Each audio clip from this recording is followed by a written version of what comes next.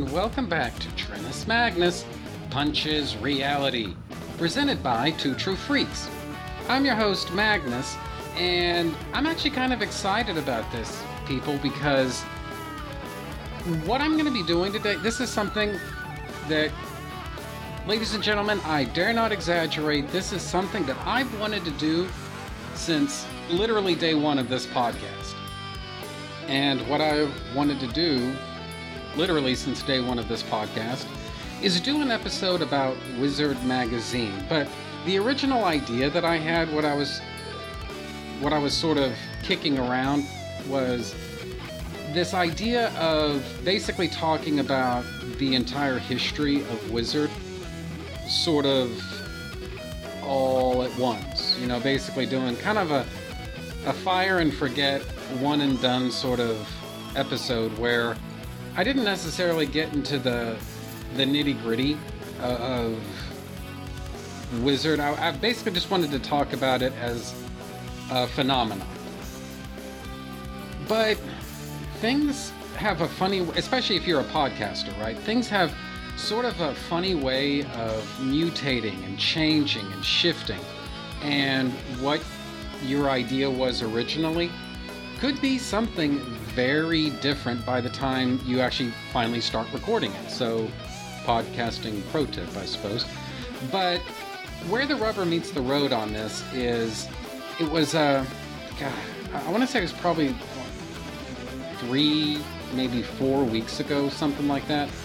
Basically, my parents let me know that they were cleaning out their storage shed, which basically meant that they were really cleaning out my storage shed, since it was mostly just my stuff that was in there. And so the attitude seemed to be basically one of, well, come on down here and get your stuff, because otherwise it's going in the dumpster, right? Well, guys, it had been in there for so long, I didn't even completely know or remember what was even in there anymore. So as much as anything, this was sort of like a treasure trove for me, you know? So whatever happened. I cleaned the place out, and as I started digging through all this stuff and sorting through different boxes and whatnot, I opened up this one box that had a bunch of old back issues of Wizard. Well, I guess back issues of Wizard, maybe that's sort of redundant. These are like vintage issues of Wizard. I don't mean any of that 2000s era crap. I mean, this stuff is straight from the 90s, people. And there was one issue in particular that I thought, I don't know how this is going to relate with that Wizard episode that I want to do. And I honestly still really don't. But I for sure wanted to talk about this particular issue of Wizard. And specifically, this is Wizard number 44.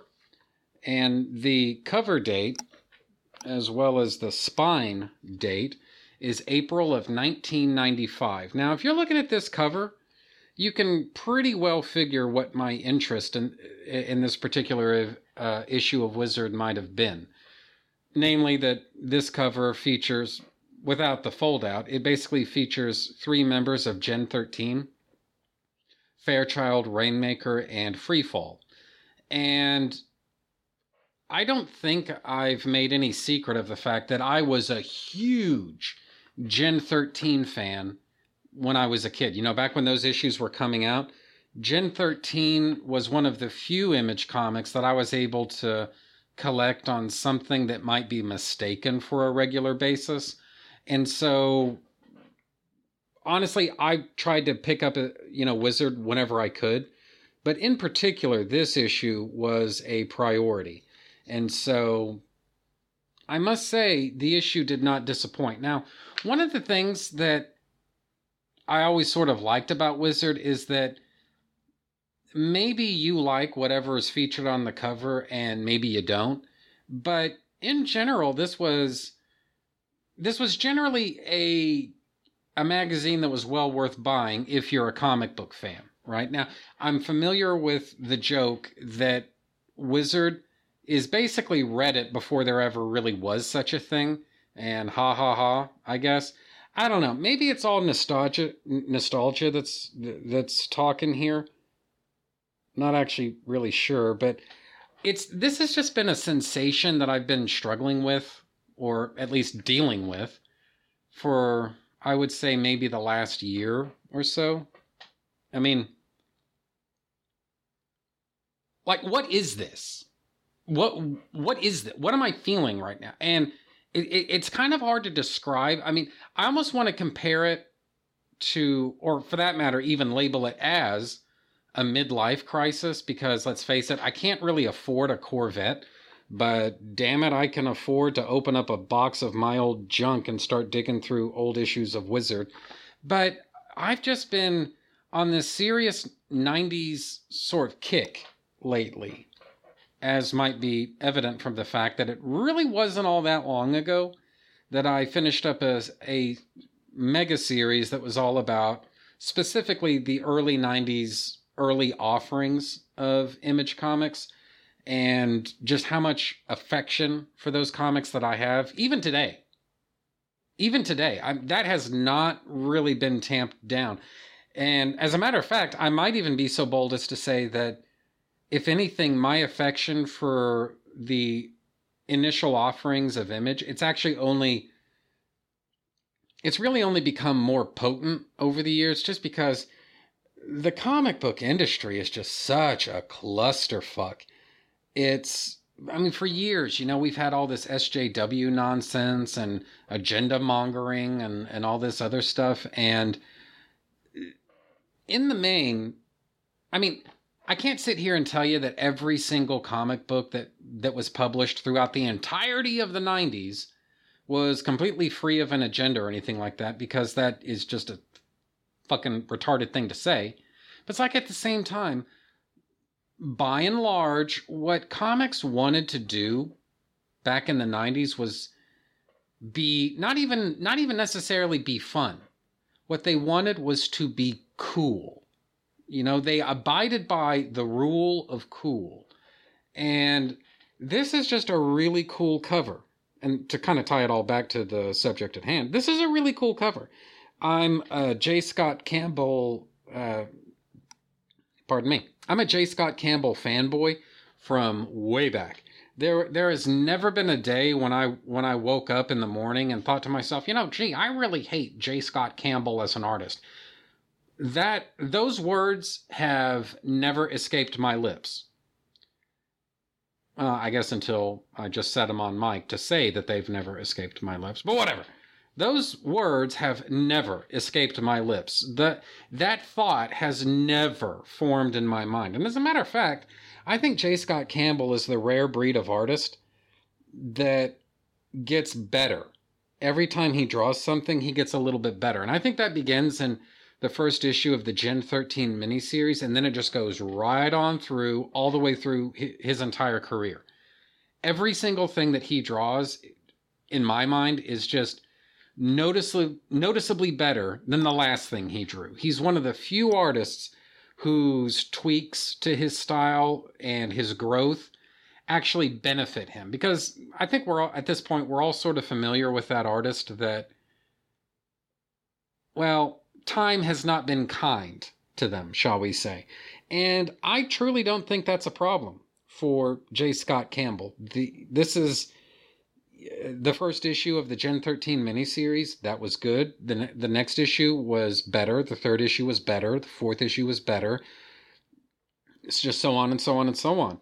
And so, yes, you can recognize that this stuff was all drawn by the same guy, but I don't think you're really being honest if you don't acknowledge the fact that the growth here that he demonstrates, the improvements in just, first of all, his line style, but also the more like the fundamentals, I guess, of illustration, where you do tell the story visually. This is a visual medium, and yes, things need to look cool, but there is a way to tell the story visually that, you're still going to probably need some kind of dialogue balloon, or you're still going to need some kind of thought balloon, or just whatever. But generally speaking, you can still follow a story just looking at the art. If it's done well, there is a way to do that. And I think Campbell is one of those artists who is getting better and better at the fundamental stuff as well. So it's not just that he has a cool line style, although he does, but it's also that this is just objectively good storytelling. So anyway, so I think that should pretty much, almost cover it for the cover. The only other thing that I want to mention here is, like a lot of Wizard covers, this is actually a fold-out. So you open it up and just swing the second flap on out. And so, yeah, the main part of the cover that you would see if this thing is just sitting on the newsstand, you would see Fairchild, Rainmaker, and Freefall. And it's like they're doing this sort of photo shoot, like a modeling photo shoot. You swing out the flap, and what you see is Gareb Shamus, the head honcho from Wizard. And you realize he's the guy that's actually sort of managing the shoot, while Grunge, Burnout, and Lynch, they're all being kept off of the set, the photo set, by a big burly-looking security guard. And it's kind of a funny illustration, but I don't know. Maybe you can extrapolate some commentary out of all of this if you want, that it's Gareb Shamus who is keeping the men off the cover and making the cover just so boobalicious and all that. So I don't know. If you want to, you can. So obviously I flipped through this thing before recording this episode just now. I kind of, not really. I mean, I'm just going to be honest with you guys. I basically picked out two things in this issue. Well, I guess depending on how you look at it, three things, but two things in this issue that I really want to talk about. And then after that, I'm just going to flip through this thing one page at a time. And we're going to just kind of see where this episode goes. So this could be a really epic episode, or this could be a really short episode. I'm not really too sure. But anyway, where I want to start, this is on page 72. This is a story, or a feature, really. This is a feature. It's an interview with Chuck Dixon of, at this point, entirely too many comics to ever hope to count. And this is one of the things that Wizard would do pretty often, and I would say very well, is, yeah, there's the price guide. Yeah, you got boobalicious covers. And yeah, you know, you've got all of these wacky photo contests and all these other sorts of things.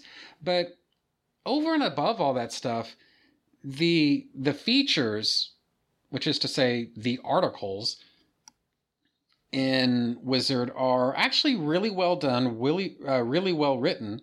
And in this particular case, I already knew who Chuck Dixon was, all right? Because, as I said earlier in this episode, I'm a Gen 13 fanboy from way back, but I'm a Batman fanboy from even farther back. And it was pretty much impossible to collect Batman comics in the early 90s, as I did, without learning the name Chuck Dixon. There's no way around it. You will know who Chuck Dixon is if you collect Batman comics and it's 1993, you know? There's just no way around that. But it obviously it's not always Chuck Dixon. Sometimes it might be John Byrne, or other times it might be Jim Shooter, or other times, my point is it could be any of a number of different people, some of whom I was familiar with, but others of whom maybe I wasn't. And so this could be an opportunity to familiarize myself with comic book talents from, shall we say, bygone ages, basically from the past. And so it's through stuff like that maybe I glom on to creators like Keith Giffen or Dave Cockrum, or just fucking whoever, Paul Smith, just these creators that were at least off of my beaten path. And so this was an opportunity to discover them, learn about their history, their work, and all of that stuff. And so obviously for this issue, Wizard number 44, again, April 1995, this was or one of the features in this issue. This is about Chuck Dixon. And I don't want to go through this entire feature sort of point by point, because, or for that matter, page by page, just because I think that would be kind of boring. But I do want to touch upon at least a few elements of this. Obviously, I'm a huge Batman fan, so that's the part, especially when I was a kid, that stood out to me. So let's just go ahead and tackle that aspect. Because again, it was impossible to be a Batman comic book collector in the early 90s without knowing who Chuck Dixon is. Well, if it's the mid-90s and you're doing an interview for Wizard Magazine with Chuck Dixon, you pretty much, sooner or later, you have to at least mention Bane in passing. And so, as you can imagine, there's going to be sort of an element of that. So, oh, and hey, look at this. He even makes a couple of remarks about the Punisher. You know what? I do know that I want to talk about the Chuck Dixon run on the Punisher, so I don't know. Maybe I'll revisit this if and when I ever talk about Chuck Dixon's Punisher work on this show. But anyway. The writer says to Chuck Dixon, he says, "I get the impression you feel your whole life was leading up to the opportunity to write Batman." And Dixon responds to that, "Writing Batman to me was like dreaming of becoming a rock star. It was a complete fantasy. I never even thought of trying to write Batman. I figured, I got the Punisher, I'm happy. I don't need anything else. And then I got the first Robin miniseries, and that was my road in. I love Batman." Interviewer says, "Why were you chosen to write Robin?" Dixon responds, "Batman editor Denny O'Neil chose me based on Airboy because I'd written a young character. Nobody expected the first miniseries to sell as well as it did. They underestimated how much people wanted Robin back." And I'm going to put this little interview on pause and say, I'm not sure if I completely agree with that. At this point, it may actually be sort of like heresy to say that you prefer Batman stories that don't include Robin in any way whatsoever. I get the idea that in modern Batman fandom, that's maybe not heresy, but that's certainly not the majority opinion. But guys, back in the 90s, that was not true. There were a ton of people who voted to kill off Jason Todd and were fucking happy they did it. They would do it again if they could.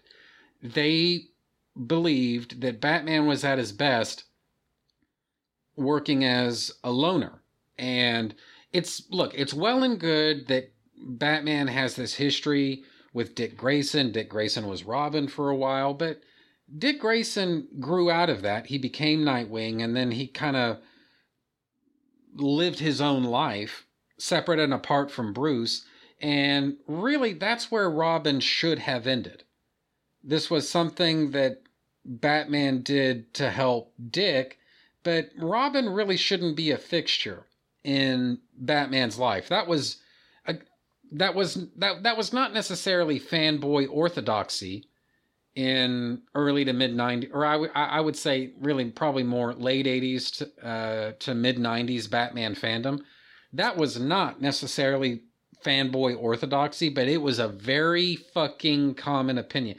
Guys, I honestly cannot remember going to my LCS more than once, at most twice, without hearing somebody talking about Batman, and you could very well, I can't say be certain, but you could lay money on the probability that at least one person involved in that conversation was going to say words to the effect of, "I think Batman works better alone."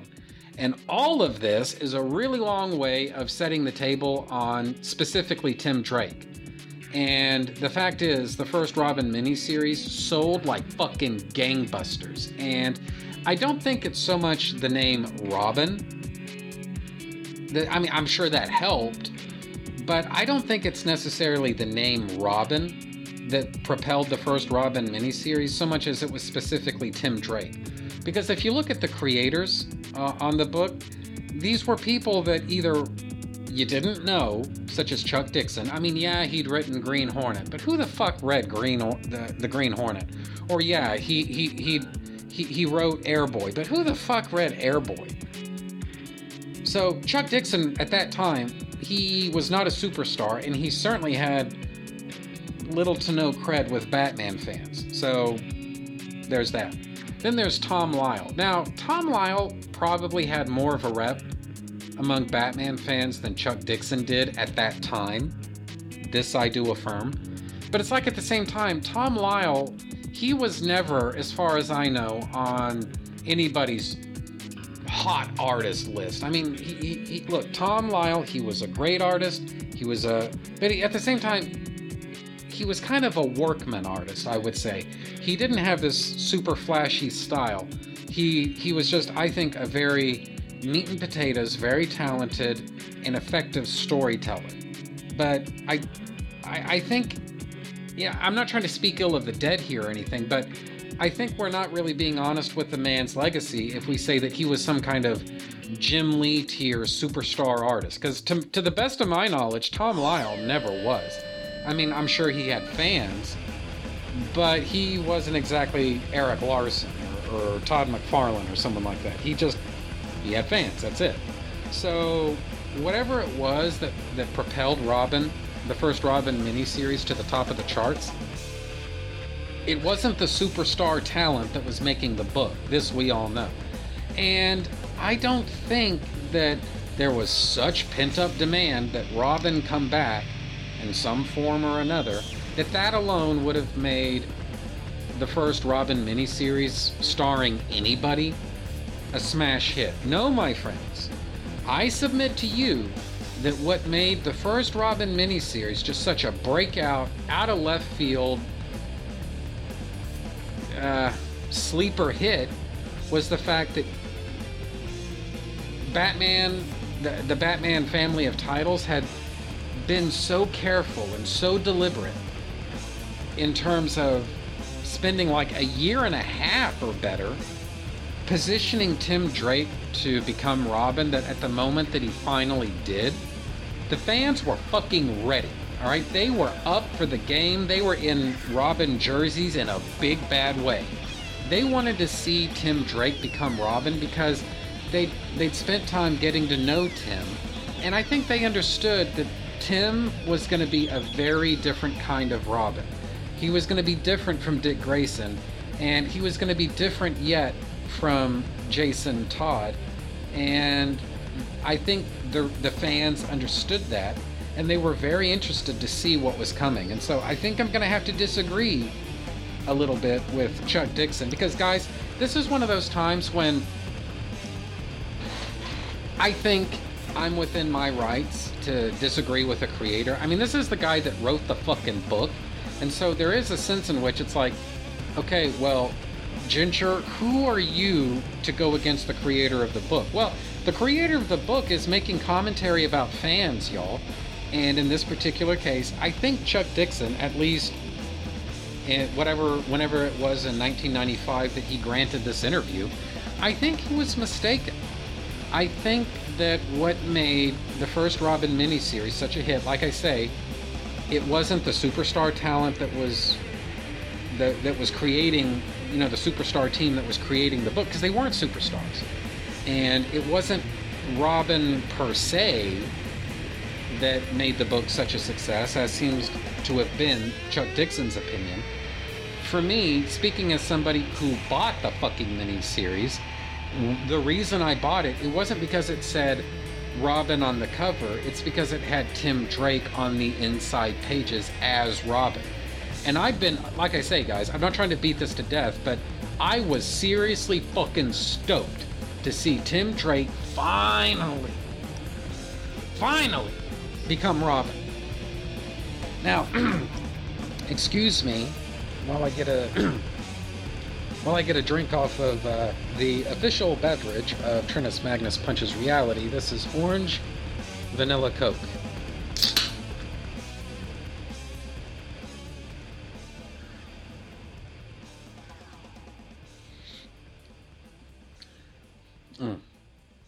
So good. I just love that stuff. And you know what? I've been sitting here running my mouth for, at this point, over 20 minutes. So I'm going to get some vapor here.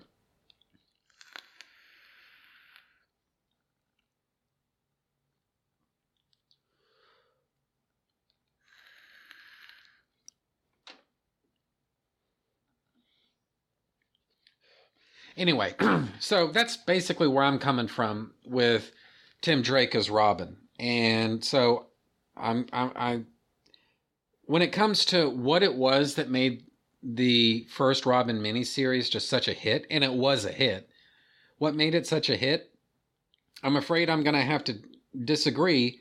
And in this case, it's Chuck Dixon, so I guess I respectfully disagree that it was Robin in some kind of abstract sense that made that book such a hit. No, I think it, at least for me, for my participation, and the people that I talked to who were collecting comics at that time, and I would say even people that I've talked to about comics in the intervening years, for them and for me, it all comes back to Tim Drake. So with all due respect, Chuck Dixon, as if he's listening, but with all due respect, Mr. Dixon, I think I'm going to have to disagree with you a little bit on that. So anyway, again, respectful disagreement, but still disagreement. So anyway, getting back into the feature, the interviewer asks, because Chuck Dixon just said, they underestimated how much people wanted Robin back. And so the interviewer counters that with,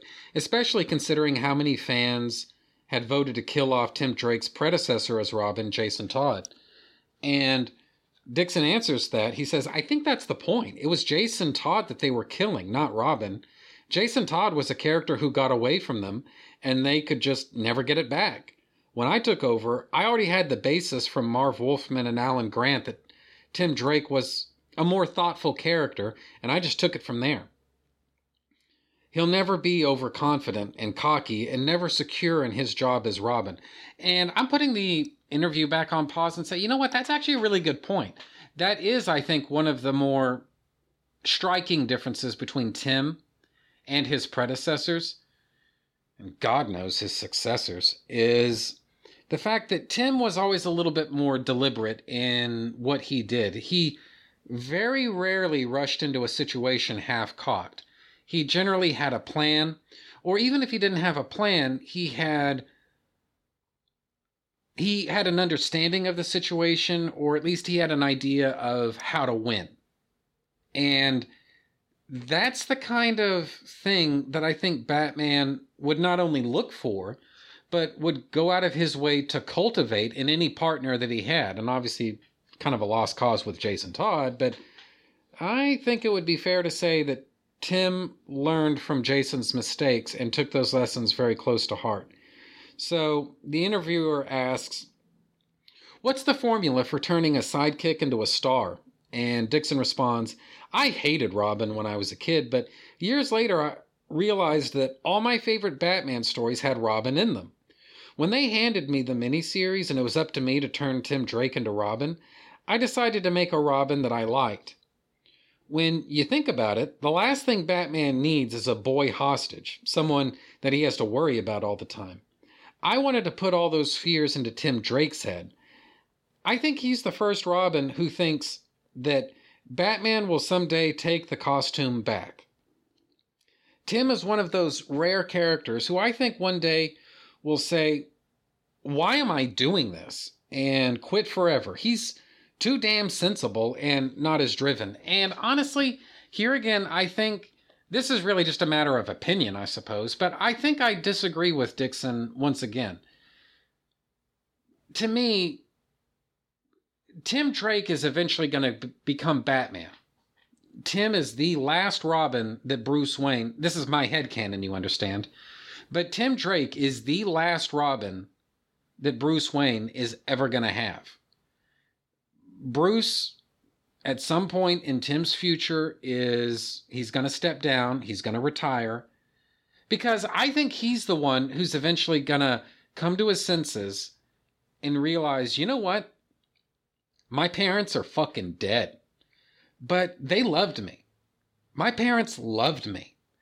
And they, not only would they not have wanted this life for me, I think they would be horrified that I chose this life. And so what I'm going to do is I'm going to step down.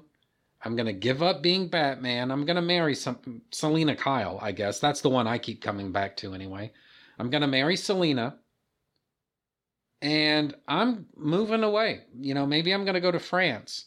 Or maybe I'm going to move to Montana. Fuck, I don't know. But he's not staying in Gotham City, okay? This we all know. Bruce, someday in his 40s or his 50s, he's going to think, you know what? My parents wouldn't have wanted this life for me. I've made a difference. I've saved this city zillions of times over. It's time for me to have something for myself. He's going to get married. He's going to live somewhere, not Gotham City. He's going to move the fuck away from anything that has anything to do with superheroes or saving the world or capes or any of that shit. He and Selina are going to settle the fuck down. One of the things that really works for me about The Dark Knight Rises is Bruce coming to his senses, and between The Dark Knight and The Dark Knight Rises, Bruce Wayne gave up being Batman. Now, you could say that he gave up being Batman for the wrong reasons, and I would certainly agree with that, but he gave up being Batman. And it was really fate or circumstance or just fucking whatever that sort of compelled him to take up the cowl once again. But at the end of the movie, spoiler alert, at the end of the movie, he willingly gives up being Batman once again, except this time, I think, for the right reasons. He's at peace with himself now at the end of The Dark Knight Rises, and it's a very natural and, I would say, very organic decision for Bruce to have made. He's going to marry Selina.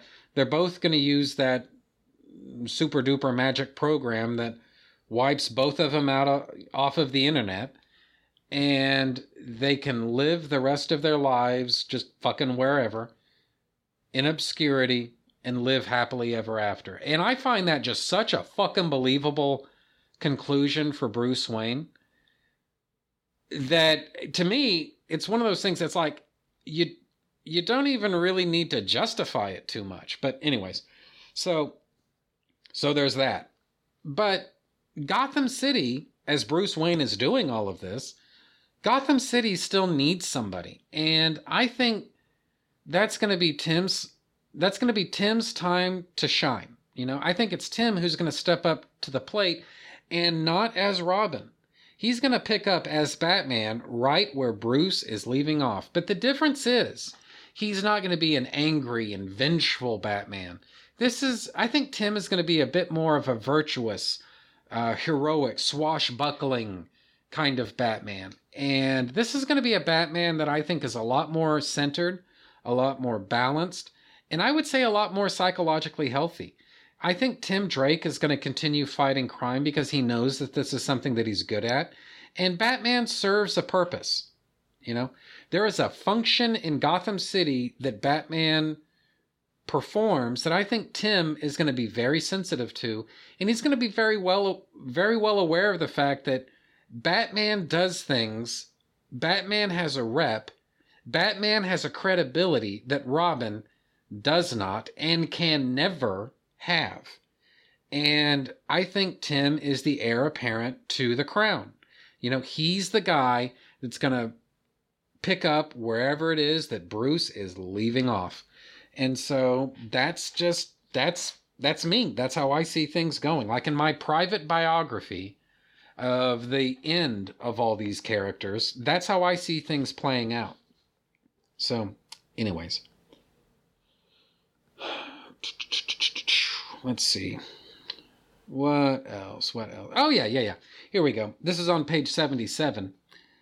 The interviewer says, your single most noteworthy contribution to the Batman mythos is arguably the introduction of Bane. What was the inspiration for that character? And Dixon answers that, I argued that it was a mistake to try to create a new villain a new major villain from whole cloth because there was no guarantee the readers would like him. The best villains are created by accident. So Denny gave me the job of creating them because I was the most skeptical. At that time, his genesis, meaning Bane, his genesis was as an evil Doc Savage, intellectually and physically superior to Batman, whose only downfall was that he was out of his mind as the victim of a bad childhood. I wanted to have him born in prison to make him alien to our culture, and took it from there. The interviewer goes on to say, Bane seemed to gain immediate popularity with fans. Azrael, on the other hand, really alienated almost everyone when he took over as Batman. And Dixon says, we did our job way too well on Azrael. We didn't want the readers to like him, and we made sure of that in a big way. Halfway through Night Quest, I was thinking, I can't wait until Batman takes this punk down. The letters were passionate. Some of them were abusive, some even scary. And I remember some of the... I think DC in the 90s, when they were printing letters from that they got from Night Quest, I think they were selective about the letters that they printed. Not like nobody, like DC takes a distant second place to Marvel when it comes to cherry picking letters. I mean, guys, Marvel bows to nobody when it comes to cherry picking letters, like fan letters in the 90s, and only printing the really nice ones and all that. Because, guys, they printed letters that in fact, you know what? Some of the letters that they printed, I'm not even convinced are even real letters. I think some of those may be shit that some assistant editor typed up himself, because there's no fucking way that the feedback to the Clone Saga was as positive as the letters column of any average issue of Amazing Spider-Man, okay? I don't fucking buy it. But even so, I think DC was just about as, well, not just about, they were still pretty selective about the letters that they printed, but man, the shit people were saying about Night Quest in my LCS back when those issues were coming out, I get the idea sometimes that it's like people didn't realize that, look, guys, this whole bit of business with Azrael and him taking over as Batman and all this Night Quest stuff, guys, this is not a status quo. This is a story that's being told. And there's an argument that Night Quest went on way too long. I'm sensitive to those arguments. I understand those arguments. I think those arguments are very valid, very lucid. I even agree to some extent. I even agree. But at the end of the day, Night Quest was just a story, and I don't know that fans were necessarily sensitive to that back in the 90s. And so, anyway, I guess what I'm trying to say, though, is that, yeah, I can believe that some of those letters were just a wee bit scary that they were getting as a result of Night Quest. I can believe that. Because my memory of Reign of the Supermen is most people knew that this was just a story. Most people knew that sooner or later, the one true Superman was coming back. Most people understood that these four guys who are, to varying degrees, claiming to be Superman, A, none of them are the real deal, and B, the real deal is coming back sooner or later. Sooner, I think. But either way, this state of affairs cannot last forever. And indeed it didn't. It was only like 4 months. So, whatever you want to make of that. So, anyway, let's see here. Yeah, there's some image stuff, some 0 hour stuff. Yeah, I think that pretty much taps it out on this Chuck Dixon article. This is pretty much, yeah, I guess that's basically it. So let's see. What else? Oh, wait, what am I saying? I don't even know why I'm trying to cast about here looking for something new to talk about in this issue of Wizard. There's the cover story. And guys, this cover story, this is on this begins on page 28. It's entitled Voices of a Generation, and it's an interview with Scott Campbell and Brandon Choi, the artist and writer, respectively, of Gen 13. And this is, I don't want to say it's a puff piece, but this is it's a bit of a introduction to the ongoing Gen 13 series that it had either started this month or else it would be starting soon. I forget, but it was something like that. I don't know, but basically it's not very far away. If it didn't come out this same month, the same month as this issue of Wizard, it came out in very fucking short order. So anyway, but this is basically sort of a primer on what Gen 13 is all about. Now, that could seem a little whatever these days, because we live in a time and in a place when whatever comic book you're looking for, like in terms of new stuff, for the most part, you can find it. For the most part, it's going to be pretty easy. And for the most part, you're probably not going to have, well, in a completely relative sense, you're not going to have to, or tell you what, here's a good way to say it. You're not going to have to pay all that much relative to the cover price. Huh? Does that work for you? So, easy to find. Won't cost very much relative to whatever price is printed on the cover.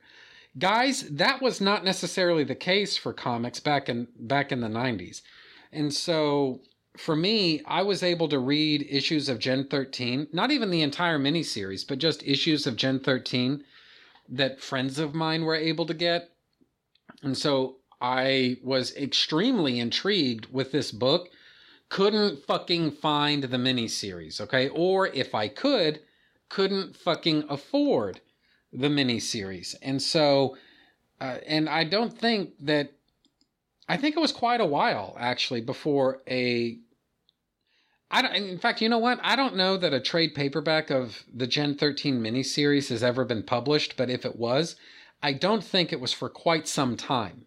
So all in all, it was just a different time. And so this article is actually a really good introduction. It just kind of gives you the broad strokes of what happened in the miniseries. There are these 5 teenagers.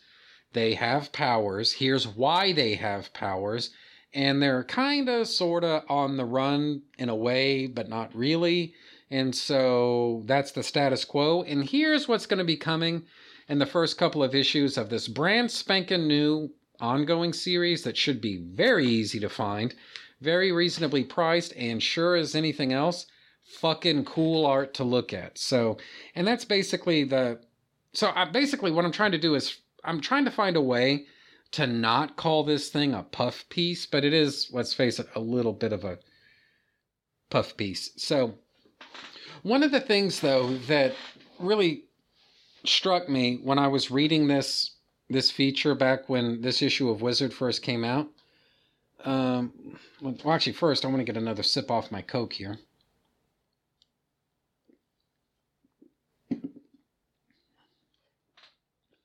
And what the hell, some more vape.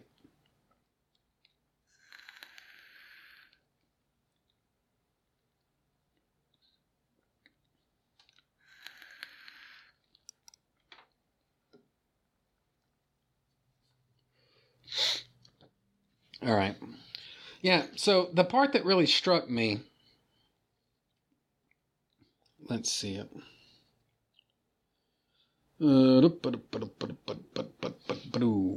yeah. Here it is. This is less of an interview, and this is actually more like an article that has quotes from Brandon Choi and J. Scott Campbell in it. But yeah, here we go. As for his particular characters, Campbell notes, in issue number 2, I have a scene where grunge and burnout are skateboarding. I'm trying to get that whole culture, to dress them in the right kind of look, and do their hair right. I want that age group to identify with these kids, doing the same kind of stuff and listening to the same kind of music that they do. And I'm probably going to get into other pieces of this article, but when I was a kid, I mean, that was one of the things that really struck me, right? Because having read issue number 2 many times as I have, yeah, that is what kids my age and a little bit older, that's what they look like. That's how they dressed. I don't know. I mean, as I remember that skateboard scene from Gen 13 number 2, which I do plan to talk about on this show someday. I don't know when, but someday. What I remember of the dialogue in that skateboarding scene from the second issue, the dialogue is a little bit try-hard. I don't remember people. I mean, this is very much, I'm an adult trying to imagine how these young whippersnappers talk, and I don't think it's completely successful. Sometimes it is. There are other scenes in other Gen 13 comics where this kind of teenage dialogue that gets tossed around is actually, that was what people talked like, at least back then. That skateboard scene in particular, though, less so. But it's like, the dialogue might be kind of off in terms of authenticity, but what is completely, totally right is the look and the mood, and I would even say somewhat the attitude. But the fashion, the music, all of it. That is everything that it meant to be a teenager back in 1995. Like, every now and then you come across something with, it's sort of like a window into the younger generation. And just to kind of give you, I guess, sort of a parallel, for those of you who have seen the original Bad News Bears, people that I knew who were kids back in the 70s, they all point back to that scene at the hot dog stand where the kids get in a fist fight, and they say, yep, that's what it was. That scene is everything that it meant to be a teenager back in the 70s. And for me, that skateboarding scene, it's not like every kid everywhere was skateboarding and listening to Soundgarden. I don't mean that. But I mean, I look at that and I think, my generation, you know? And that sort of lower spectrum Gen X, upper spectrum millennial, and just that sort of crossover between the two that for some reason no one ever fucking talks about, but nevertheless is very real, you know? And it's like, my generation, you know? And that's who we were. And it's one of the few times that I can remember picking up a comic book and thinking, yep, that is who we are, you know? Now, just keep in mind, I never owned like a Nirvana t-shirt, ever, even now. I never skateboarded. I never did any of that. But I had those friends, all right? I knew them from school. I would see them, you know? And so, you know, no, it's not especially true of me, but there's still this authenticity to that scene that I think is very real. And honestly, I think one of the because I was collecting a lot of comics about teenagers back in the 90s, one of the things that I remembered noticing very early on is that Chuck Dixon, when he was writing Robin, he tended to get the emotions right. You know, just the confusion and the mixed upness of everything. Like, you don't know what the fuck you're doing, but you're having to fake it most of the time. And he got that very well. Now, here again, the dialogue wasn't very authentic. It was just sort of meat and potatoes, very workman, very functional dialogue. It served the purpose that it needed to serve in the scene, but it didn't try to go for this kind of authentic teenage lingo type thing. You know, Dixon just tried to write very functional dialogue, and I think, honestly, his comics are the better for it, at least in my opinion. But that isn't, there's a kind of generic quality to the way that everybody talked and how they looked and everything the emotion of it was 100% perfectly, absolutely on point. Wouldn't change a thing. But everything else, less so. Whereas at times with Gen 13, I didn't necessarily always buy into the emotion. I did buy into the atmosphere. I did buy into the fashion. I did buy into, at times, the dialogue in terms of, how it sounded. Again, the skateboarding scene is not a good example, but in the main, I think Brandon Choi actually did a pretty good job of that. But it was sometimes the emotions of things that I just didn't think was on the mark, necessarily. Then as now, Whereas Dixon writing Robin, it was basically the total inverse. And so, anyway, I don't know. It's, whatever. I always just thought, to me, there's no real reason for this, but to me, they're always kind of regarded Chuck Dixon's run on Robin and specifically the ongoing Gen 13 series from the mid-90s. I always kind of viewed them as fellow travelers in their own peculiar sort of way. To me, it would have felt weird as a comic book fan reading one but not reading the other. So, I don't know. Whatever you want to make of that. So, let's see. What else? Oh, yeah. This is, I guess, who is this? Campbell? I guess this is Campbell. He basically the kind of, well, fuck it. The article says, characterization and relationships were a large part of what made Gen 13 so popular, and it's referring here to the miniseries. Characterization and relationships were a large part of what made Gen 13 so popular, and there's something that Campbell would like to continue using. For example, expect some friction between team members, as living together is not as much fun as it might have seemed, but the creators won't just dwell on the negatives. Quote, there will definitely be more with Freefall and Grunge, he says. I assume this is Campbell, he says, because that's something we started from the very beginning and want to keep it going. I kind of want it to be that kind of moonlighting or Cheers type of relationship. I don't think it's a driving force of the book, but I think it's a nice little element that makes the book what it is. And I tend to agree with that. I'm putting the article on pause. I tend to agree with that.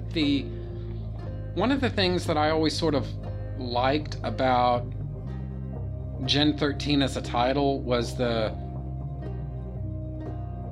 kind of ambiguous relationship between Grunge and Freefall, where they weren't really together, but they weren't not together. They were perpetually stuck in that kind of bizarre middle step between being attracted to somebody and actually being in a relationship with somebody.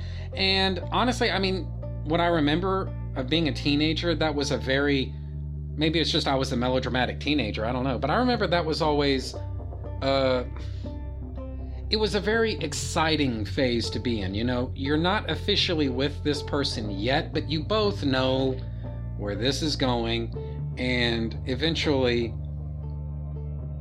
you're gonna start up together. You both know that, but you're not quite there yet. And I loved that was where Grunge and Freefall were with each other. Now, just to be fair, you can't stick with that for decade after decade. The whole thing about moonlighting is that sooner or later you do have to pay that off. And so whether it's the characters deciding to go for it, or they're deciding, you know what, no, we're not doing this, or maybe it becomes a love triangle. I don't know, but sooner you can't. I guess my point is you can't depend on that. You can't have that going in perpetuity. But it's like at the same rate, you can get a lot of dramatic potential out of that. You can get a lot of funny moments in different scenes with that type of approach. And I just really like it, because so much of Gen 13, they're right, it does come down to relationships. You had this kind of, it's not exactly like a father-daughter thing between Fairchild and Lynch, but Fairchild, without question, is the most adult member of the team. and it makes sense that she would be Lynch's vice regent. But it's like at the same time, they always did have a sort of interesting kind of interplay with each other. They're not equals. They're not really partners. They're not really friends. And again, it's not really like a father-daughter dynamic either. You know, they just always had this weird sort of indefinable association with each other. Neither one ever really had authority over the other. And, you know, Lynch he's basically just trying to keep everybody alive, right? All he wants to do is make sure that nobody dies here. And Fairchild, for her own part, she's rational, she's level-headed, she's obviously the leader of the team. You know, she would be the leader of the team even if there was another candidate on the team to be the leader. I think she would still be the leader. She's just clearly the best choice. Now, as it happens, I think the other team members set the bar pretty low. But nevertheless, she's obviously the best choice to be the team leader. Nobody questions that. Nobody disputes that. That's where she belongs. But it's like at the same time, she doesn't necessarily take her marching orders from Lynch. And Lynch doesn't necessarily take his marching orders from her. And I always just liked that dynamic between the two of them, you know? And then, of course, Burnout and Rainmaker, well, we all know about that. So it's just, all in all, it's the way that these different characters associate with each other. I always liked it. Because, again, I mean, you know, grunge and Fairchild, I don't remember that being like a major element of this series. But they did have, even that, it was its own peculiar sort of, I try to think of it as the patient, intelligent, and probably honor roll schoolgirl trying to deal with the class clown, you know? And it's like, how does she explain to the class clown that he's annoying the fuck out of her using words that are small enough for him to understand? And that was always, at least, well, not always, but at least to start with, kind of an interesting way of encapsulating perhaps the relationship, such as it was, that Fairchild and Grunge had with each other. You know, this, they're not really, first off, they're not romantically involved. Second off, they're not even really friends. They're barely teammates. It's just like fate has put the two of them under the same roof. And you get the idea that Fairchild is ever so patiently trying to make the best of it. So, anyway. You know what? At some point, I don't know when, but at some point, I am definitely gonna talk about the Gen 13 ongoing series. So it's just, honestly, I don't think I have all that many issues from it anymore. And those, they're not available on digital. Not really. And so, or at least not legally anyways. And I don't want to go illegal. And so I'm not really sure what I want to do here. I don't know. I haven't really figured it out. So anyway, so let's see. Flipping around through here a little bit. What else? Oh, yeah. I know where I'm going. Hold on. Yep, here it is. All right. So this, I could be wrong, but I'm pretty sure that right here, this is on page 46. This is an article, or actually, I think it's actually a column called Manga Scene. And basically what it endeavors to do is explain what exactly manga and anime are to American audiences. Now, if you're under the age of, I would say, 25 or 30, that may seem kind of strange to you. How the fuck do you not know what this is? Well, guys, what you need to remember is manga, anime, and all that stuff, those things have not been, they have not always been mainstays in American geekdom, all right? They just haven't, all right? I mean, at this point, we're closing in on almost, not quite, but almost 25 years. So you can't exactly call it a recent phenomenon. But it's like at the same time, it hasn't always been like this either, you know?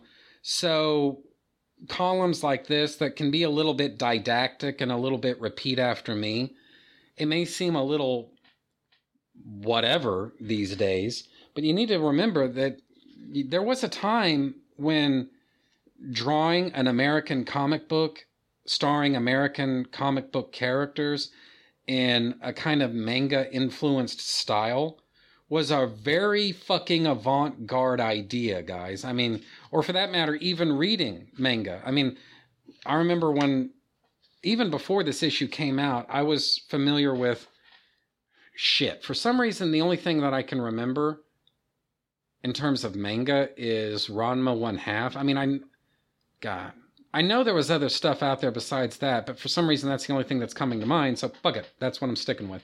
I was familiar with stuff like that. I'd even seen it, and hell, even read some of it. And you know what? Wasn't half bad either. But it's like at the same time, it wasn't always like this. So that's just something you want to be. Or I mean, hell, for that matter, one of the things, just to kind of tie it on back to that feature I was reading just a little while ago, J. Scott Campbell. One of the things that made his artwork just such a fucking breath of fresh air was the kind of manga influence that he had.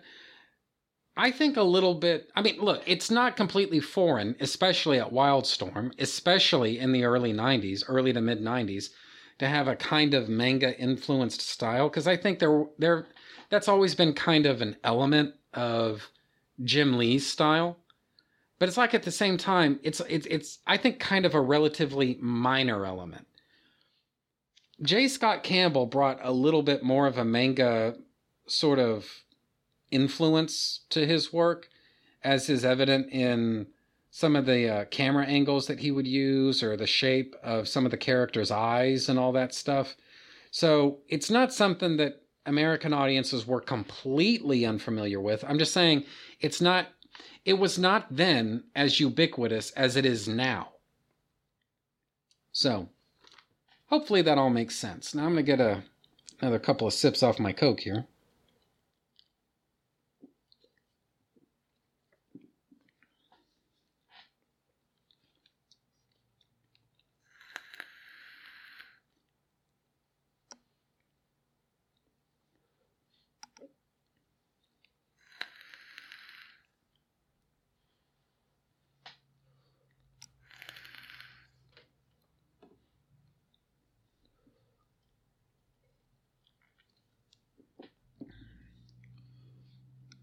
Yeah, I'm thinking it's probably going to be time to change the coil in my e-cig, because this is starting to taste a little bit funky.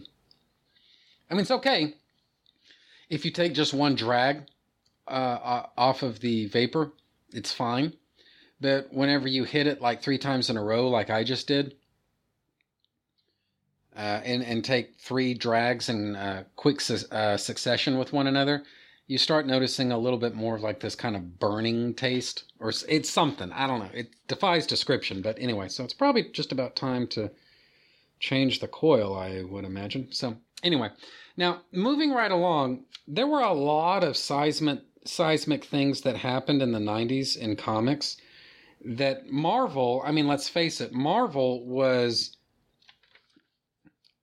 at the dead center of, all right? You really can't talk about comics in the 90s without talking about just what a clusterfuck Marvel was. So I'm going to start at the bottom of the list as it goes for April. Actually, I guess technically this would be February of 1995, but fuck it, April of 1995 as per the cover date of this issue of Wizard.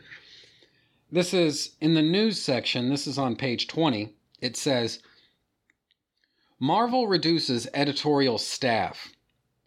That's the headline. And the actual news story says, Marvel Comics announced that it would be refocusing its line by eliminating a number of slower-moving, less profitable titles in order to channel more editorial, creative, production, sales, and promotional resources into Marvel's bestsellers and industry favorites, the company announced in a press release. Unfortunately, conceded Terry Stewart, president and COO of Marvel Comics, reducing slower titles means we'll be reducing some positions in editorial and related departments. While, quote, specific changes to Marvel's lineup will be announced as they are made, unquote, reports of layoffs include the following, and it lists off a bunch of different names. Shit, one of which is Evan Skolnick. Shit, I never knew that. Wow, he got fired from Marvel. That must have really sucked. Well, no, actually, no. It says he was let go as associate editor, but it says that Skolnick would continue writing New Warriors. Oh, that's good. I always liked Evan Skolnick. Anyway, article goes on to say, according to one of the dismissed staffers, the 5 editors-in-chief and other department heads were given a head count, and the choice of who to let go was left up to them. Work performance was reportedly never mentioned, and the layoffs were attributed to downsizing. No offers of lateral movement were made. Those laid off were offered career counseling, which included discussions of networking and a promise of 100 free resumes. The firings, and it just sort of goes on from there. Insiders reported a feeling of panic, quote unquote, around Marvel for months, describing the morale as the worst they had ever seen at any company. Holy fuck. Wow. All right. So, and let's see what, and it goes on to say approximately 30 fucking titles. Holy fuck. Approximately 30 titles are expected to be canceled, and more layoffs are rumored to be planned. No confirmation was given as to which titles would be terminated. Yeah, well, I mean, I'm pretty sure we could take a guess on that. So, all right. Oh, and this is something else I just want to kind of shine a light on. That news story, that's on page 20. But this bit of business over here, this is on page 21, right next to that news story. This is an ad for a Vampirella trading card set from Topps. And you remember trading cards? I do. So anyway, but one of the trading cards that's advertised in this, ad is it's a picture of a model who sort of looks like Shannon Doherty's younger, hotter sister. And like basically she was a model for Vampirella. My understanding is that Harris Comics or Warren or whoever the fuck was publishing Vampirella in the 90s, they basically hired her as their booth babe. You remember booth babes? You remember like when comics gave enough of a shit about their titles and their characters that not necessarily for everything, but at certain times they would hire basically these models. Today we would call it cosplay.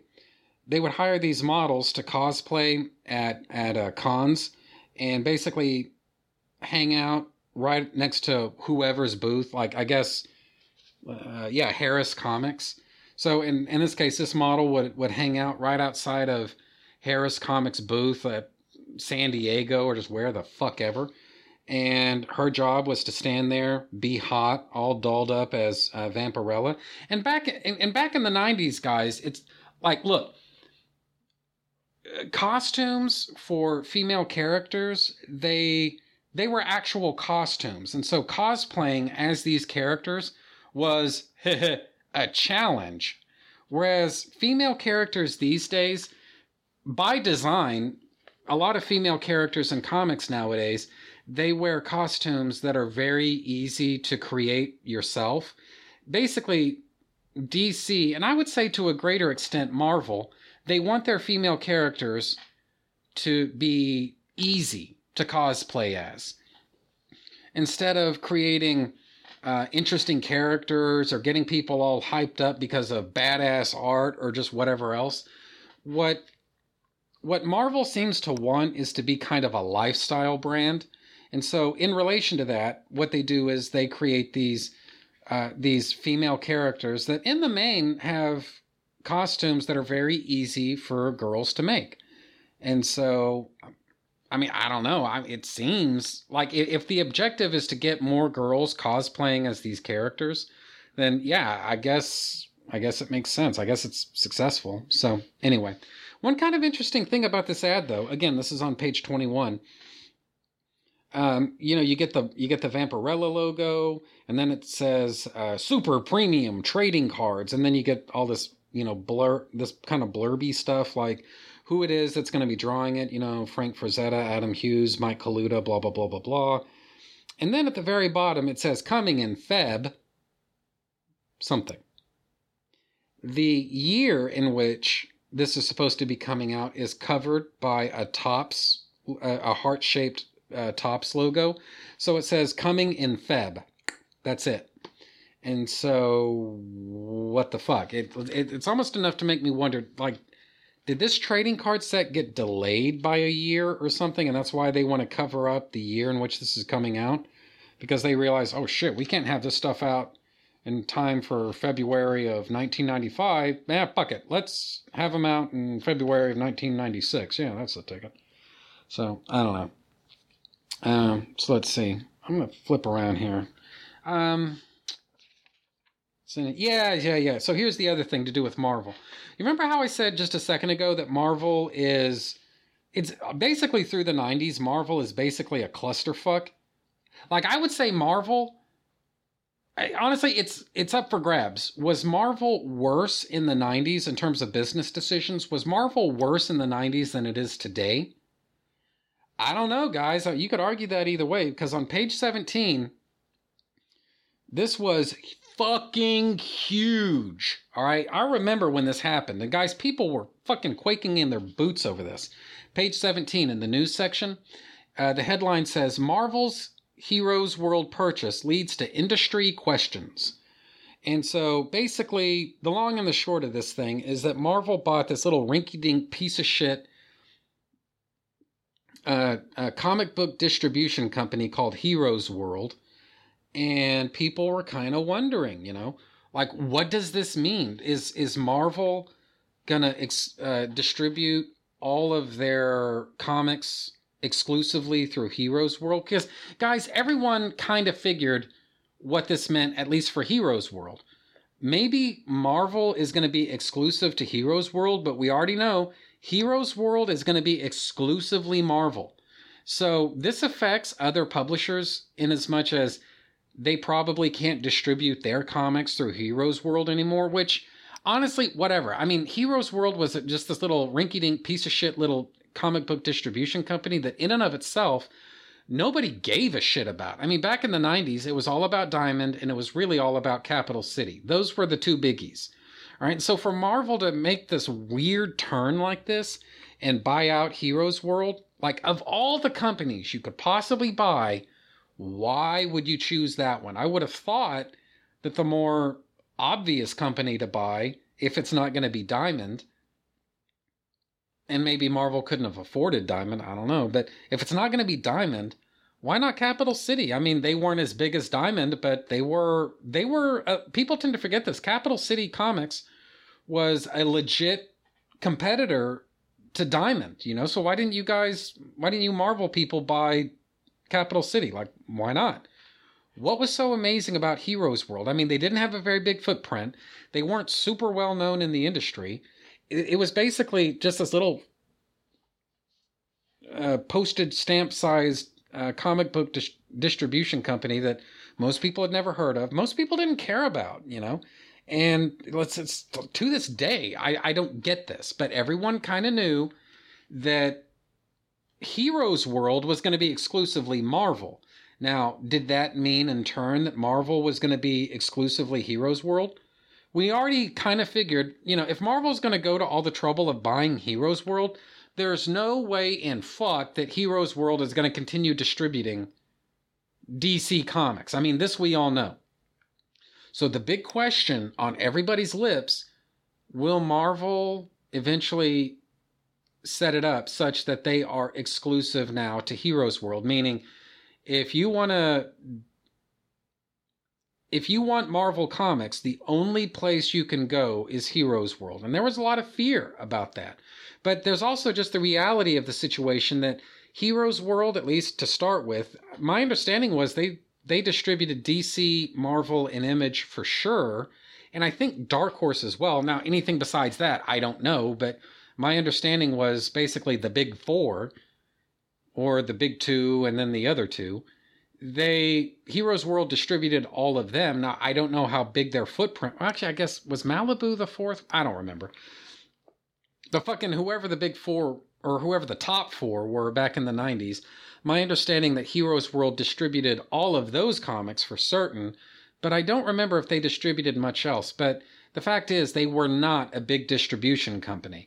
And so, nevertheless, the effect of Marvel buying Heroes World means that Heroes World will only distribute Marvel. So that means if you publish at Image, DC, Dark Horse, Malibu, just fucking wherever, well, now you can't use Heroes World anymore. We already know this. And so that by itself is going to have some kind of an effect on the industry. It's going to be something more than nothing. Whatever it is, it's more than nothing. So the big fear that everyone has now that Heroes World is exclusively Marvel, is Marvel going to go exclusive to Heroes World? There was a lot of fear about that. And as it turns out, the fear was very much justified. But that never really comes out in this. At the time of this issue, that hadn't really yet become an issue. But anyway... yeah, here we go. There was a lot of speculation about this, is the point. Will Marvel, this is the news story, will Marvel Entertainment Group's January acquisition of a distribution company, namely Heroes World, change the way that comics are distributed? And spoiler alert, the answer is yes. Article goes on to say, the acquisition led to speculation throughout the industry as to Marvel's distribution plans, but Ivan Snyder, Heroes World president, told Wizard that there are no immediate plans to change the distributor's relationship with other publishers. Yeah, that didn't last. We plan to continue operating on an ongoing basis. We plan to expand operations, becoming a national and international distributor, and are currently working toward that goal. Asked specifically if those plans include possibly acquiring another regional distributor, Marvel Comics president Terry Stewart said, "We are not presently considering another distributor. Marvel has long been rumored to be unhappy with the direct market system and the company's relationship with distributors." Now, that is true, actually. My understanding is that at one point there was some kind of I never figured out what it was, but there was some kind of bad blood going on between Marvel's executive management and Capital City's executive management.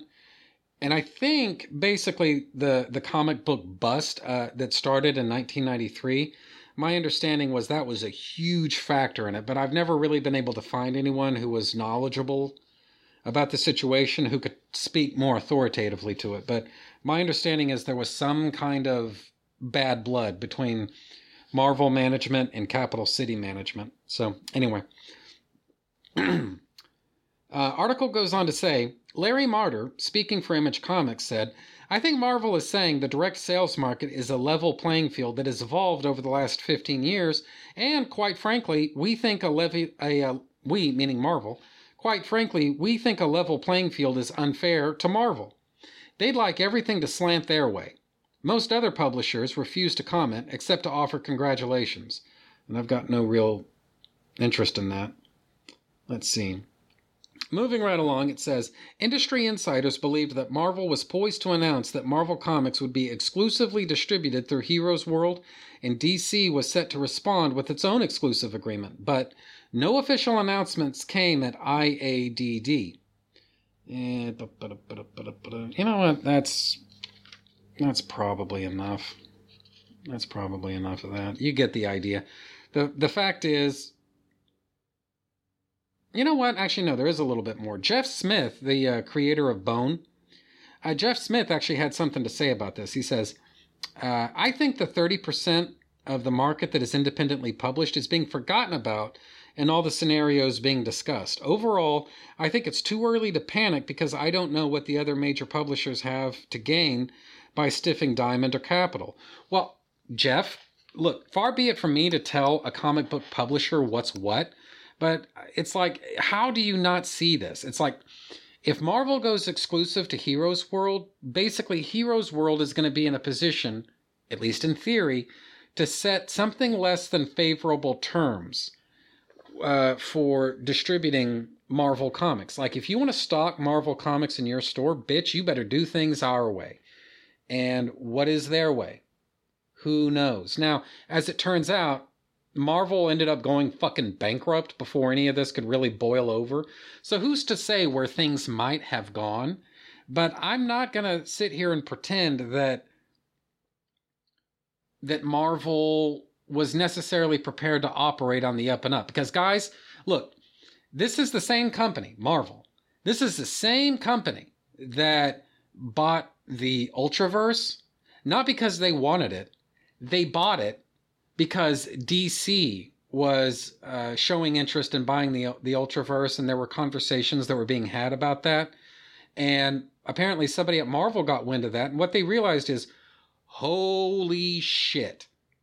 If DC buys the Ultraverse, overnight DC becomes the biggest publisher in American comics, and motherfucker, we are not going to let that happen. We are not going to let that happen.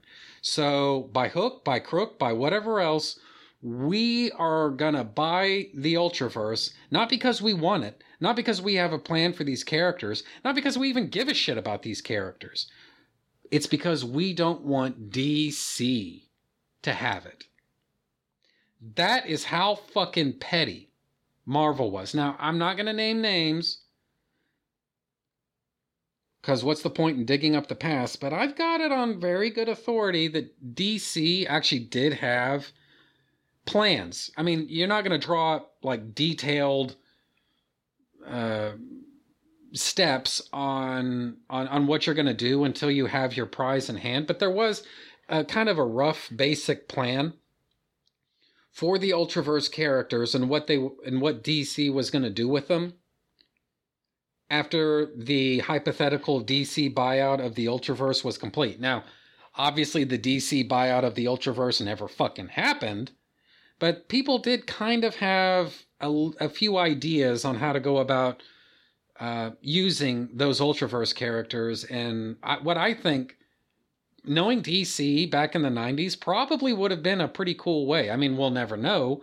No one seems to know what those plans are other than they existed. So, but like I say, Marvel found out about that and said, fuck that, we're not having that. And they bought Ultraverse just to be fucking assholes. Just because they, damn it, they're number one and that's their fucking birthright. That they're entitled to that and they will suffer no pretenders. So, anyway, you know what? I think before I call it a day on this episode, I just want to flip through. Because Wizard used to get fan mail too. They would print reader mail at times, or at times they would print it in every issue, and sometimes that their letters column could be kind of interesting. Again, it's kind of Reddit tier at times, but it could still be pretty funny. And unlike Reddit, this is legit edgy. So let's see.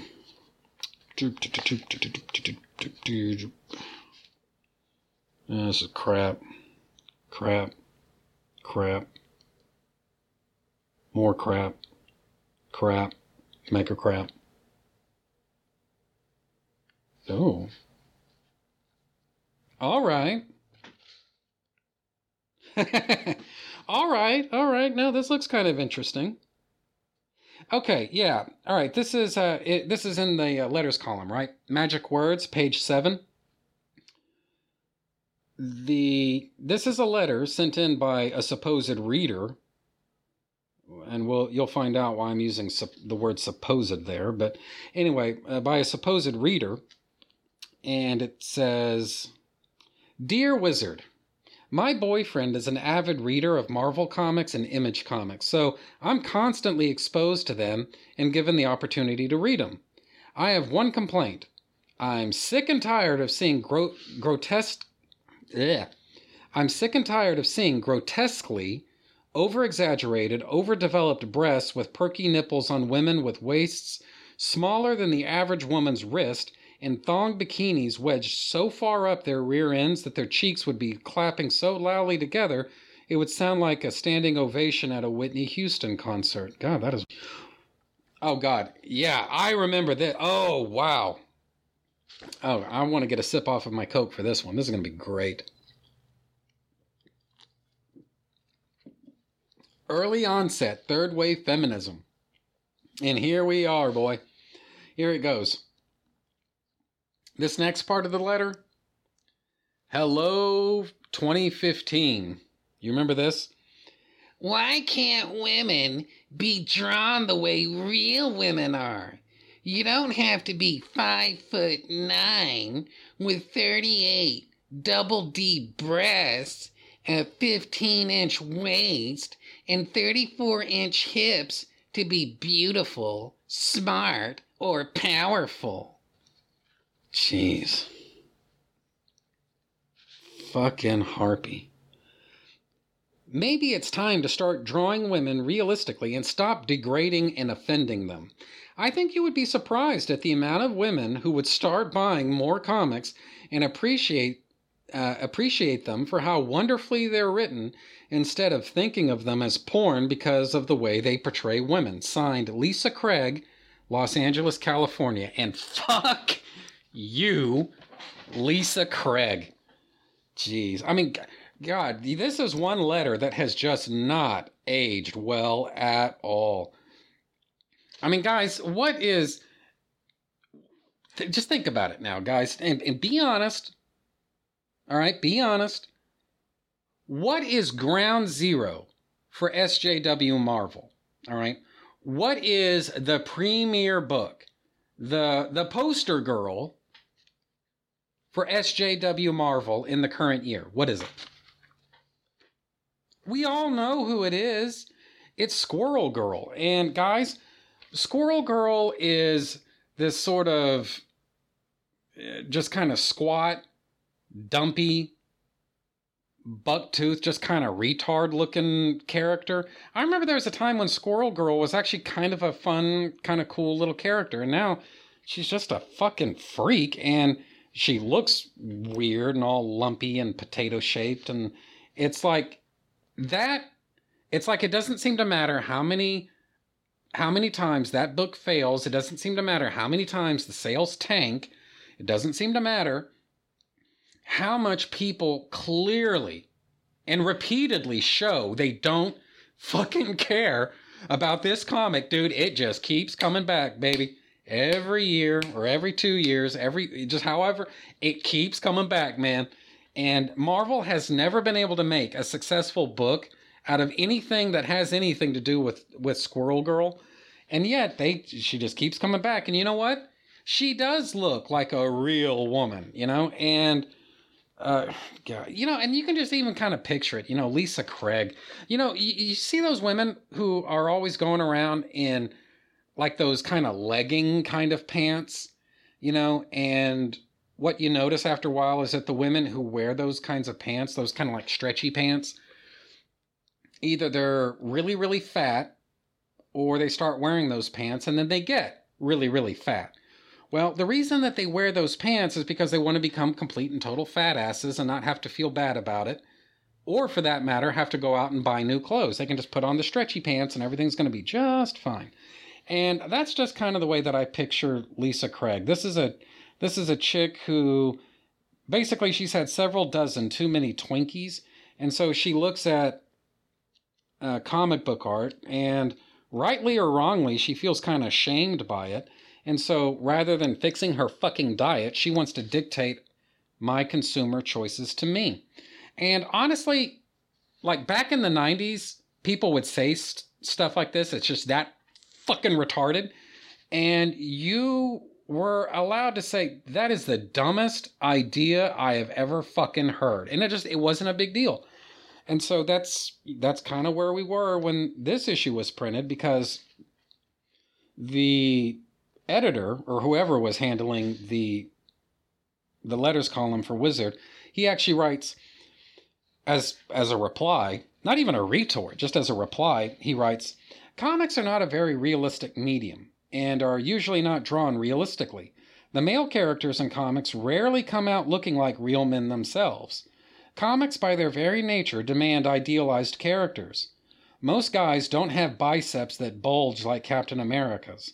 The inequity lies in the fact, by and large, the comic world has men drawing idealized men, and men also drawing idealized women. Thus, we get a bit of a skewed view. And even that is kind of a... that's kind of bullshitty. But, look, whatever. The point is, guys, I have never picked up an issue of Batman or Superman or fucking whatever and looked at the just super muscled up, super idealized male bodies in those comics and thought, wow, they should draw comics that look more like lumpy middle-aged white guys. I fucking never said that, okay? Have never, would never. All right? It's, for some reason, it's always women, because they never seem to mention the idealization of men. That never really seems to be like much of a problem. And I'm operating on the assumption that people like Lisa Craig, it's like their vanity has reached a point of such critical mass that it has begun consuming itself. And so it's not enough that they're complete and total fatties. They need to be surrounded by complete and total fatties. They need to see nothing but complete and total fatties. Anything other than that it's just this, it's problematic. It's just this attack on them and their self-esteem. And look, guys, I mean, I'm a big believer in the idea of, well, whatever. You know what? I'm not even going to get it. I've probably crossed the line 6 or 7 times over by now. All right. So honestly, there's a whole, because this is an issue of Wizard and it's like 200 and some odd pages long. So there's always something more to talk about. But I don't know. I think that pretty well sums it all up. For this particular issue of Wizard, that's pretty much everything that I at least have got to say about it. It's overall, it's just this. I miss Wizard. I miss it. I miss when comics were important, when comics were worth getting excited about, when they were fun, the art was good, people gave a shit about the comics that they were making.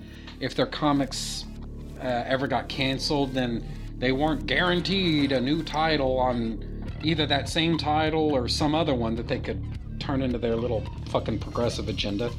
I just miss back. I miss a time when comics were good and they strove to be good. And they strove to be fun and exciting and cool. And you just don't fucking get that anymore. Anyway, that's maybe a little bit of a Debbie Downer note. On which to end this episode, but whatever. I mean, there it is. So, all in all, this is just a great magazine. Like in general, Wizard is a great magazine. I love it. I miss it, and I wish we lived in a world where Wizard or something like it could exist and be relevant. But unfortunately, that's not this timeline. So anyway, but I think that's probably enough of Wizard now. As to next week, I'm not really completely sure what I want to talk about yet. I've got some ideas, but nothing's really set in stone. I got to tell you, all this stuff about Gen 13 has kind of made me think, maybe I need to talk about some Gen 13 comics, in the next couple of episodes. I don't know. I mean, I haven't really made up my mind. I'm not announcing anything. I'm saying I don't know. But, that is a possibility. But anyway, either way, I think that's pretty much it for me for this week. So bye, everybody. I will see you next week.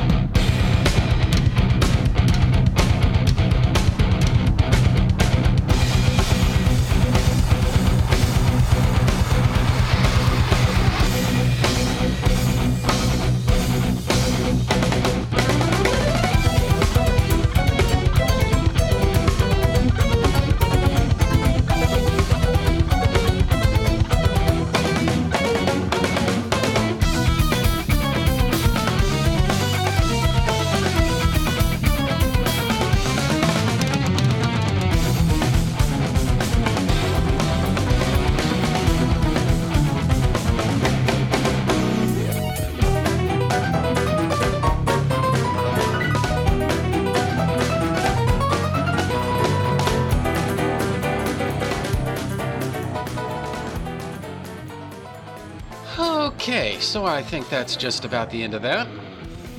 Trennis Magnus Punches Reality is a proud member of the Two True Freaks podcast network. You can find the home for Trennis Magnus Punches Reality at twotruefreaks.com. You can also find this show on Facebook just by searching for Trentis Magnus Punches Reality. There you can interact with your fellow listeners and also see notifications of new episodes when I put them up.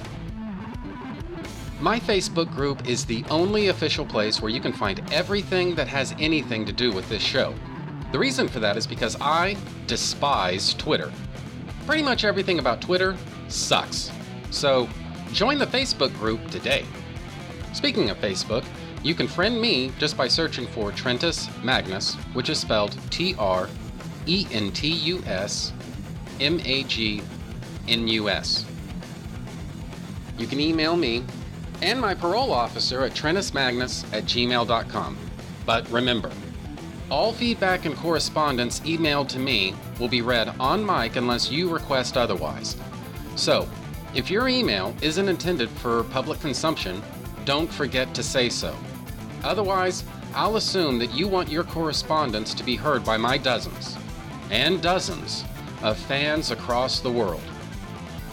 Do you have a suggestion for a topic? Feel free to email me, and I might consider thinking about the possibility of potentially discussing whatever you have in mind someday. And that's a promise. Since we're on the subject of feedback, Trentis Magnus Punches Reality can be found on iTunes just by searching for Trentis Magnus Punches Reality. Won't you take a moment to rate my show on iTunes? That helps new listeners find the show. And just in case you don't think that I've given you enough shit to click on just yet, you can sponsor my show simply by going to twotruefreaks.com. There you can find the PayPal button, donate any amount at all, specify that you're sending Magnus some monetary love, and you will be an official sponsor of my show's very next episode, with your message read in the show's opener. It's that easy. And there's no minimum donation. Be a Trentis Magnus show sponsor today. I don't have a Patreon, because if you think that I hate Twitter, boy, just wait till you hear what I think of Patreon. So, if you want to throw some bucks my way, the Two True Freaks PayPal link is the way to do it. The contents of this podcast are fictitious, hypothetical, and probably completely unnecessary. Any similarity to living persons or real-life events is purely coincidental and void where prohibited by law. Some assembly required, batteries not included, many will enter, few will win. The white zone is for passenger loading and unloading only. All models are over the age of 18. Trentis Magnus Punches Reality is a Magnus Media Enterprises Limited production in association with Demonsecore of Milan, Italy.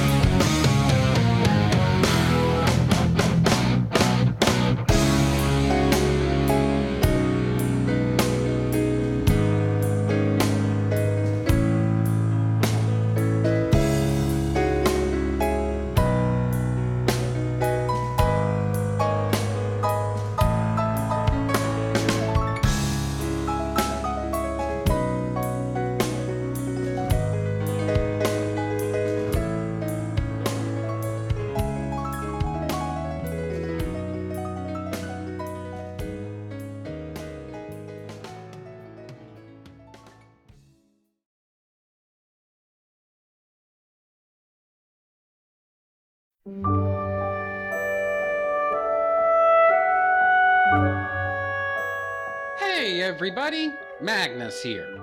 Here at Trentis Magnus Punches Reality, I sometimes release episodes all about Smallville. This is Magnus Talks About Smallville. In my opinion, Smallville is the most underrated live-action adaptation of Superman in all of history. Magnus Talks About Smallville is dedicated to the themes, story arcs, and character motivations of Smallville. I do a ton of in-depth analysis on each episode of the show, and people seem to love listening to me talk about Smallville. And I want you along for the ride. Check out Magnus Talks About Smallville, and listen for yourself about why Smallville is awesome. Magnus Talks About Smallville, only at twotruefreaks.com.